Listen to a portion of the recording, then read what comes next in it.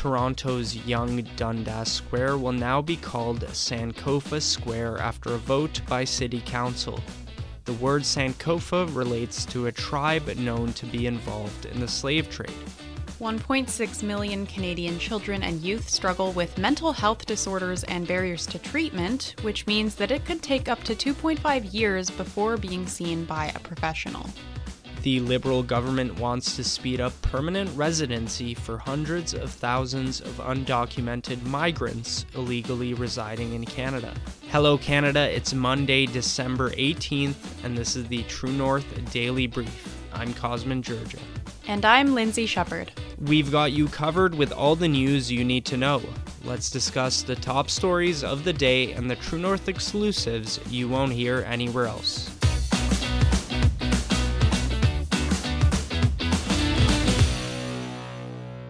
Toronto City Council voted unanimously on Thursday to change the name of Toronto's world-famous Yonge-Dundas Square to Sankofa Square in order to distance it from Henry Dundas's purported connection to the transatlantic slave trade. The word used by the City of Toronto, True North has learned, originated from a tribe known for its role in the slave trade.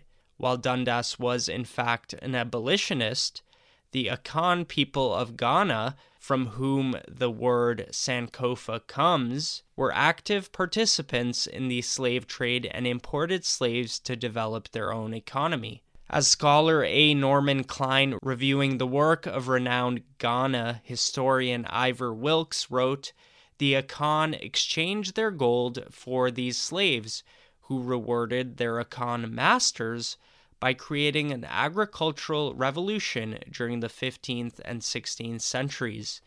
The Akan people imported slaves to help clear their forests, where they searched for gold and also sold slaves to Europeans, fueling the transatlantic slave trade. In 2006, Ghana apologized to descendants of slaves for its role in the slave trade.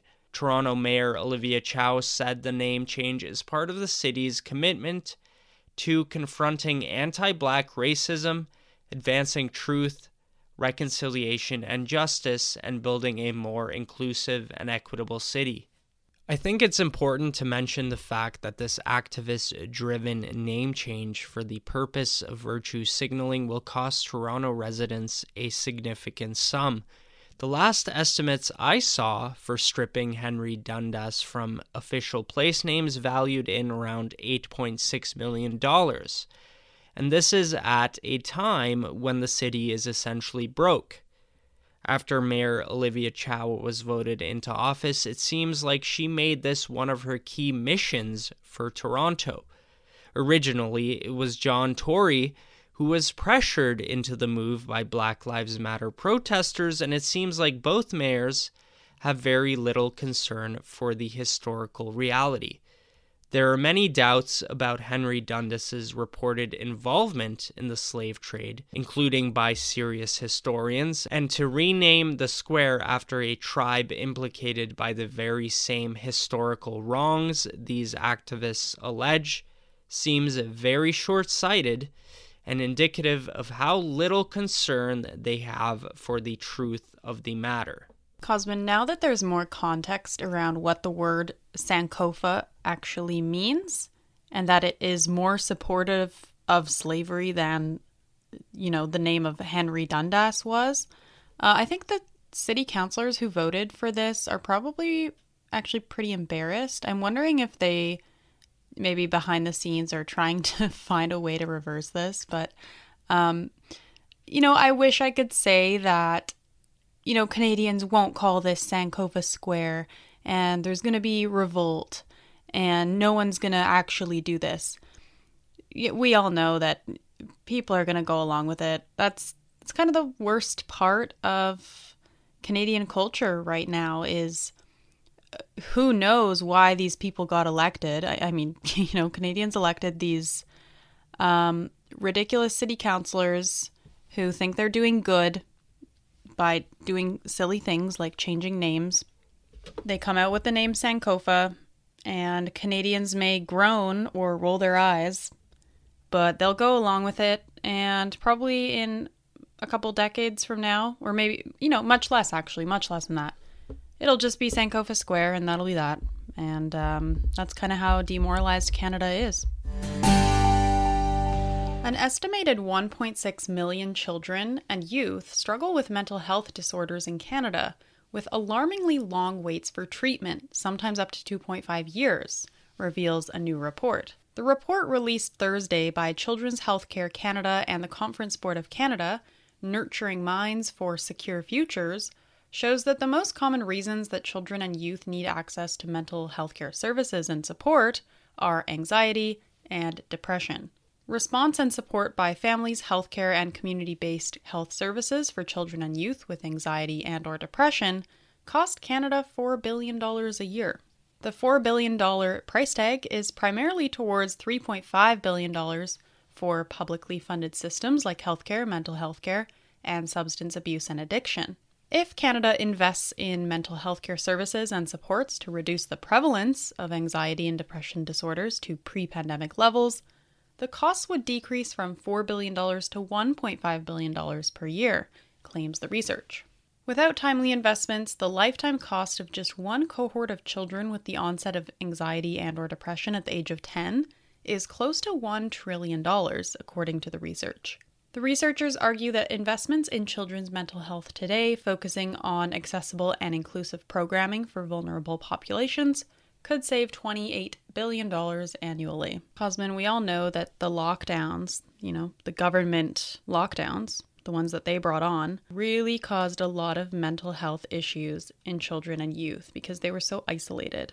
And I don't discount that at all. And I wouldn't want to be flippant, but I do sometimes question this mental health narrative among Gen Zs because it seems like they all have some sort of mental health disorder that they like to boast about. And someone who can't show up to work on time because they have a hard time dealing with anxiety about going to work, that's very different than some sort of aggressive form of schizophrenia. But those both fall under the umbrella of mental health. So, Cosmin, are you taking the research here at face value? In a way, I think both can be true at the same time. In many ways, past generations have really left the future with very little to be hopeful for. As you mentioned, the pandemic really brought a sledgehammer down on many people's hopes, especially the youth. And I think it's the responsibility of older generations to nurture and set up the future and the following generations who will truthfully carry this society forward. But you're right to point out that with a lot of young people and Generation Z, like I know in my own life, there seems to be a lack of work ethic, and claiming mental illness is also kind of in vogue now. It's like one of the things that you attach to your personality alongside with gender and other things. But that's not to discredit the actual suffering that I think is going on. So it's a difficult problem because you have to weed out where are the serious situations and how can we as a society treat those, and also recognize that there are certain things about the modern social media culture and the fact that everybody's lives are totally and completely online. How do we make a distinction between the factual and just the attention seeking? This episode is brought to you by Visit Williamsburg. In Williamsburg, Virginia, there's never too much of a good thing. Whether you're a foodie, a golfer, a history buff, a shopaholic, an outdoor enthusiast, or a thrill seeker, you'll find what you came for here and more. So ask yourself, what is it you want? Discover Williamsburg and plan your trip at visitwilliamsburg.com. The Liberals are set to introduce a program granting legal residency to hundreds of thousands of illegal immigrants who've been living and working in Canada for years. Immigration Minister Mark Miller outlined a broad and comprehensive program which would allow many illegal immigrants to apply for permanent residency in an interview with the Globe and Mail. The program would also aim to regularize the status of individuals who have overstayed their visa, such as those who came as temporary workers or international students and never left when their visas expired. Miller acknowledged the divisive nature of the policy, but said this just means there is a need for a greater conversation as a country. Recent polling showed that 67% of Canadians believe that the country's current immigration target of admitting 500,000 new permanent residents each year is too high. The proposed plan comes amidst growing public scrutiny over immigration rates and their impact on Canadian society, including housing affordability and job market dynamics. Miller explained that initiating a path to citizenship specifically for illegal construction workers could effectively act as a pilot for the broader program he intends to propose to Cabinet. He acknowledged, however, the potential grievances of immigrants who entered Canada through legal channels, who might perceive this as an unfair advantage for those they consider having got a pass. Miller said plans for a program that will be launched shortly, designated to permit construction workers currently residing in Canada without legal status to apply for residency. Miller said plans for a program that will be launched shortly designed to permit construction workers currently residing in Canada without legal status to apply for residency. This initiative aims to mitigate the shortage of skilled workers in the Canadian home building sector. The main question on my mind that I would put to Minister Miller would be, if these construction workers are already in Canada, why haven't they provided the amount of homes we require with the Liberal government's current immigration targets? How would granting legal residency, permanent residency, to these workers that are already here solve the problem? Cosmin, when I saw the headline announcing this new measure, it was one of those stories where it must be fake, but then you read it and you realize, oh, it's real because it's Canada. I think the first thing that comes to mind for a lot of people is, is this really the kind of people that we are wanting to open our arms to?